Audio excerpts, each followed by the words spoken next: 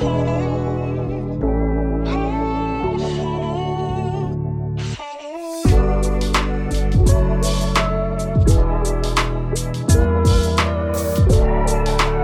Dad. Hey, how you doing, Dave? Good. So I was preaching a sermon the other day, and this lady came up to me. She approached me after the message, and as soon as I saw her, I'm like, oh, no. It's one of these hyper-spiritual people. I learned to identify them early on. Really? In a lot of the churches we used to pastor.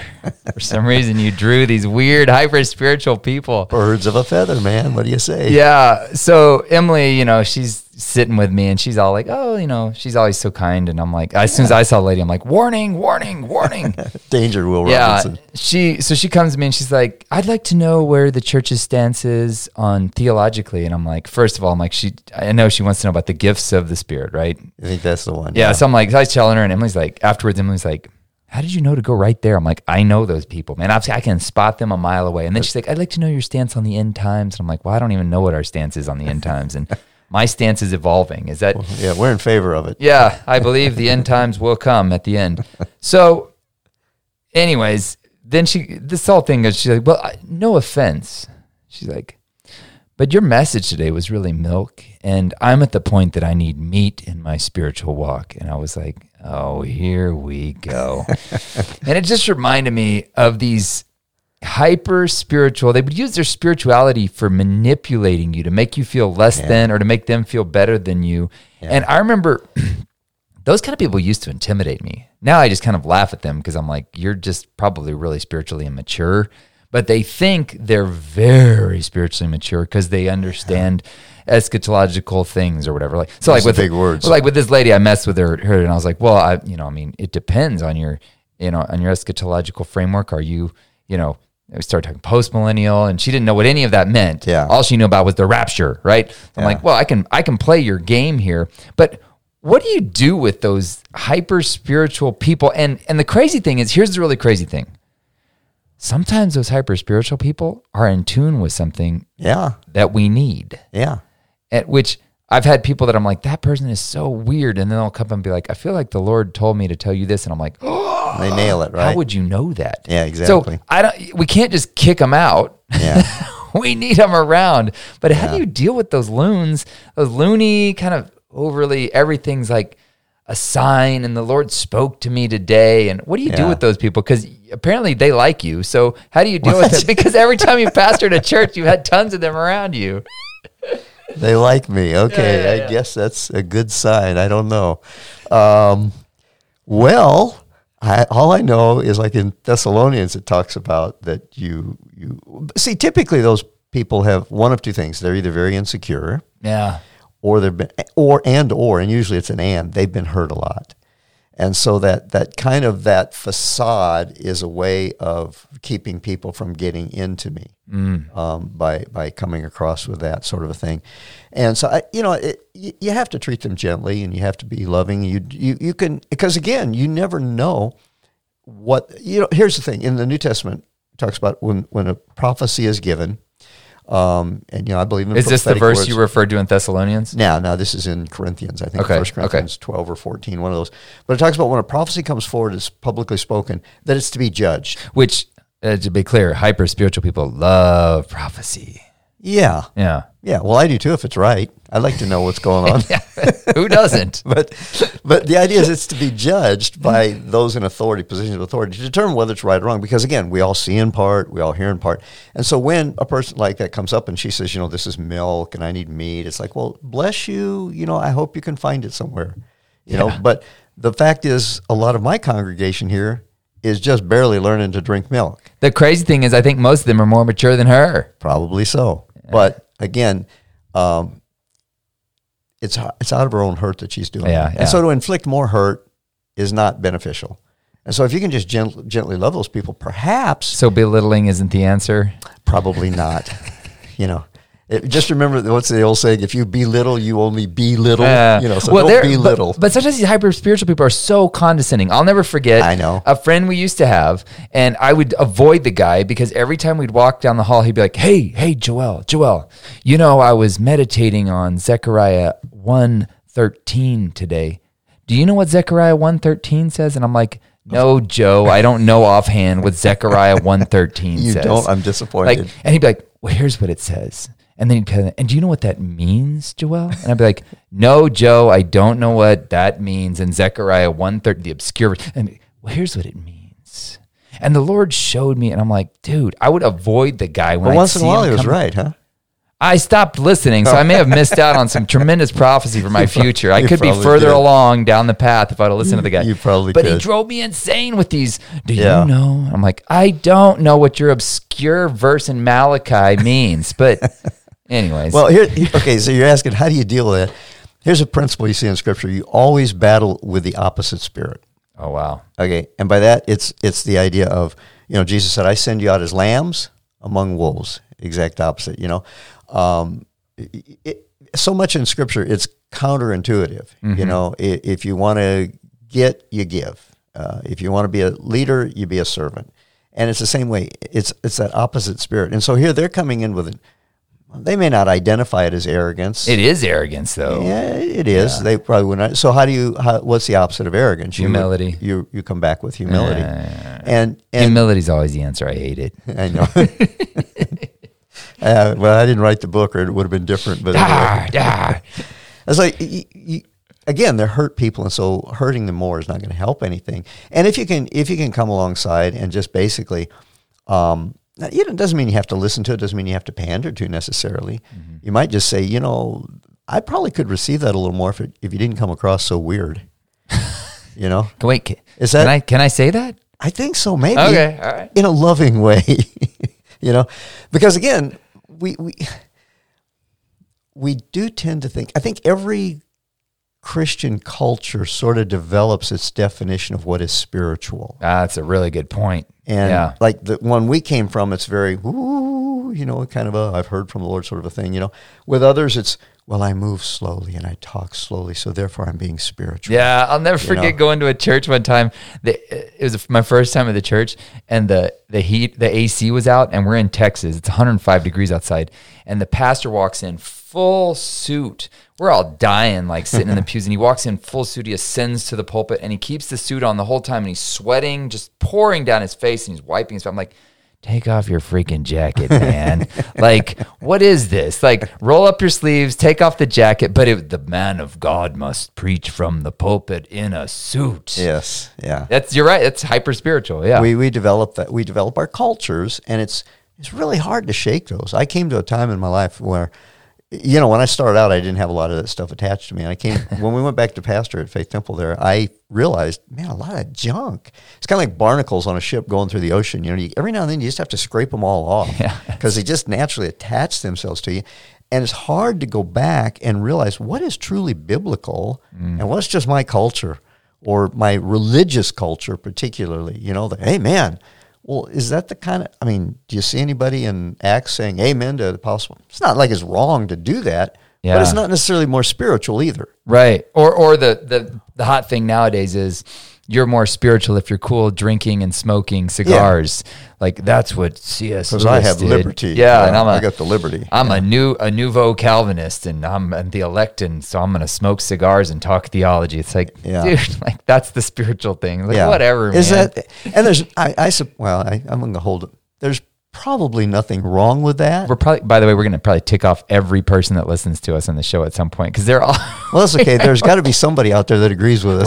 What they idolize, somebody's going to be like, that's my thing. That's what I idolize. Well, I had to just throw a bunch of stuff off, because I just realized, it's like this culture thing. And I had a bunch of people who were upset with me, over it. But, I'm quenching the spirit. And I go, I don't know. I don't see that that's the spirit. If it's genuine, then I want it. As I say, we're probably far enough down the road that I can show, pull the curtain away and tell that secret trick you did that one time where you're having a real problem with loony worship, right? Like people doing crazy stuff during worship. Really? Yeah. And you told me what you did is you decided to start with the sermon and then do the music afterwards to kind of kill that. Well, it was not my idea. It was something that I heard. I thought it was the dumbest idea I'd ever had. It wasn't my idea, but you said it worked though. It did. It was amazing. I couldn't believe it. What happened, I went to this seminar for pastors, and this guy's saying that you should start off with a preaching, and I'm thinking, that's a dumb idea.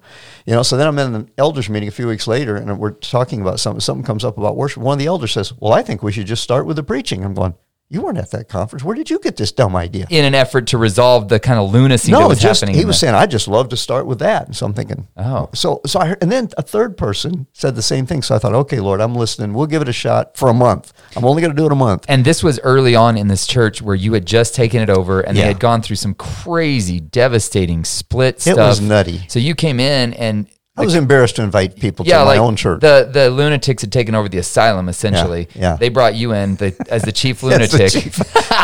I don't know. Yeah, I'm not sure if that was a conflict. Well, they were so desperate. Any sinking ship will take anybody for the captain. I said, loons love you. Anyway, so but that ended up being brilliant because you starting with the preaching kind of broke that culture. Yeah, it wasn't my idea though. I mean, I thought it was a dumb idea, and I was so glad when it was over with because you come to church and it's like, okay, let's start the worship. I'm looking at my clock. Well, they need to be going. I go, whoa, I'm up. It's me. I got to get up there. And it's just like this cold environment. People are still wandering in, and you're trying to teach the word, And so it did. It was a tool God used, and it was weird. So I don't recommend that for anybody. I was so glad when that month was over. But then we went back, and I realized, wow, it's just like normal. People are coming in. They're involved in worship. They're engaged. It's not like we shut everything down, but the weird stuff wasn't happening. It had kind of broken the cycle of, which is interesting because there is this element of you come to expect a certain thing when you show up at church, and whatever your cool thing is to that church, maybe some of that has been disrupted because of all the disruptions we've seen because of the pandemic. In churches, we've seen a lot of churches shifting and making changes, but you're right. That's a good point. So hyper spiritual people. Yeah, you mentioned the hurt. Why would they use hyper spirituality as a defense mechanism for their hurt? Well, that's a good question. I think because that's not where I would go. I would just go like anger and self defense. Well, it's sort of the Christian equivalent of intelligentsia type of thing, because you know the situation. You've seen people who are always flaunting, floundering. Anyway, we can edit that, right? Anyway, you've seen people who are always flaunting. It's just not coming out today. Flaunting their, the latest book they read or the little bit of intelligence they might have, so they read something, they quote something. Or the latest statistic. Yes. Yeah, so it kind of makes you feel like I've got like a one-up on you because I knew this and you didn't, know? And so in the spirit realm, though, in the Christian realm, it's more if you understand the eschatological implications of something or other. Of current events around us, yes. This is ushering in the Antichrist right here. I actually got a text the other day. Somebody asked me, so what is your take on the atonement? Are you for the penal substitutionary atonement role, or are you for the Christus Victorus? What? Came from Jonathan. I was so proud of him. My brother? Your brother, yeah. And I said, well, Jonathan, He probably had some loon ask him. Well, he actually kind of did. He kind of did. But I was so proud of him. Well, good, Jonathan. Actually, I think there are some problems with the penal substitutionary atonement method, but that's the one everybody goes for. That's the word. Did Jesus pay the price for your sin, or did Jesus wipe out your sin? Did Jesus die to pay the price for our sins? Oh, yes. You want to go here with this? Just for a second? You've got 30 seconds. Okay. Wrap it up. Well, this will just mess everybody up for next time. The problem with we all say Jesus paid the price for our sin. Well, if Jesus paid the price for our sin, then the Father did not forgive us. The price was paid. Yeah. And that's not forgiveness. If you have to pay the price, then we weren't forgiven. So, which is justice. True, yeah. That he poured out his justice on his son. Right. Yeah. See, and I have a problem with that too. I didn't used to until I started thinking about it. Okay. And then I realized there's another answer, but I guess that'll be for another podcast. So this is a perfect example of where it doesn't really matter. Like, it doesn't matter. Yeah. So, but it's one of those things where you can use it to intimidate. Yes, exactly. Yeah. And therefore, I can keep you at a distance from me if you're too intimidated to approach me. You don't know what that means? Well, I do. Yeah. Do you know what Zechariah 1:13 says and what it means? No, I don't. Yeah. It's a good point. So it is a defense mechanism, but it's also, and it's almost indefensible. You can't defend against it. No. So, it's like the Lord told me. Well, if the Lord told you, then it's got to be right. I know. What do I do with that? That's a classic one. Well, the Lord told me that you're this, and I'm like, well, then how am I going to argue with that? And then when it tanks, what are you going to do? Was it the Lord that told you that? It's the the Lord told me. That's the one that really triggers me when I hear that. Well, and that's where all those things are to be judged, because it may be right, it may be wrong. Yeah. 50-50 chance. And I guess I don't mind when somebody says the Lord told me, but when they're like, the Lord told you through me, I'm like, whoa, hold up. Like the Lord told me she's the one that I'm gonna marry. And then the girl's like, the Lord told me to break up with him. We're like, wait, somebody ain't hearing the Lord here. Like, yeah. Well, and again, it's again, we do that out of one or two things. It's not always hurt. Sometimes we do that out of, that's what we feel like is expected of us in our culture. The culture, yeah. The culture that we're in. So if we're in a church that's very big onto that, and you're always hearing from the Lord, and you're always hearing this and that. And you think about it, Abraham, 3 or 4 times in his whole life he heard from the Lord? It really weren't that many times. And 1 or 2 of them, he didn't really want to hear it. Yeah. Take your son out and go sacrifice him. So there really aren't that many times, and I think God guides us mostly in the New Testament by our spirit, where we're not really getting these, writings in the clouds and angelic appearances and things like that. There's a place for those. I think they still happen. Yeah. But most of the guidance is going to be you just following the principles of the Word, just putting one foot in front of the other, doing what's right today, doing what's right tomorrow, just following the principles, and God guides us through those. Which, when you're doing that, you typically, it's so humbling, you don't have a lot of confidence to say, the Lord told me. You're just like, I think, maybe, possibly. Okay, and so it's kind of onward through the fog. And then you look back and you see, wow, that really was the Lord guiding me. Yeah. But this idea of having this confidence up front that, this is how it's going to be, that's probably a sign of actual spiritual immaturity. Yeah. When everything has to be so certain. Well, and it's interesting. The other thing, too, is the only people who you never find an adult saying, oh, look how tall I am. Look how tall I am. Right. It's always the little kids who are concerned with how mature they're growing, how big they're getting to be. It's the little kids. There's one of our most popular podcasts, I was looking at the analytics of it the other day, is the one on how to be mature. And I thought, how interesting that people are like, how do you be mature? Like, that's one of the most popular podcasts. If you haven't listened to it, go check it out. It's a couple months back. But yeah, I mean, there's that element of like, you always wonder, like, I don't feel very mature. Am I mature? And if you don't feel very mature, you probably are. Probably. It's like humility. As soon as you feel like you've got it, you've lost it. Yeah. Which maybe that's what to close on is maybe the truly spiritual people are the ones who don't feel very spiritual a lot of the time. Is that too Zen sounding? Yeah, it sounds pretty. Yeah, those who say they aren't, and those who aren't say they are. Yeah, I read that in Fortune Cookie. That's right. No, but I mean that's probably a real sign of it. Is like the ones that seem to be the most spiritual oftentimes aren't, and oftentimes it's the people that are just kind of onward through the fog. I'm gonna be faithful and trust the Lord here, and if you're one of those people, it's like, man, the Lord's never spoken to me. You don't need to be intimidated by these hyper spiritual people that are always hearing a voice from the Lord in their prayer time. Trust that the Lord is speaking to you. He's guiding you, even when you don't have to. And when you don't know. Yeah. I would agree with that it is, because it seems the closer I get to the Lord, the more I realize how far I am away from Him. Mm-hmm. The more you realize how unlike Him you are. Because again, when you're a new believer, you figure, I got a couple little problems. I get those dealt with. That'll be perfect. Yeah. And then as you get to that's when I need meat now. I'm ready. Yeah. I've moved past my little problems. Yeah. Be nice to her, though. She really needs healing. This podcast was produced by Alex Burleson, alexburleson.com. Thank you so much for listening.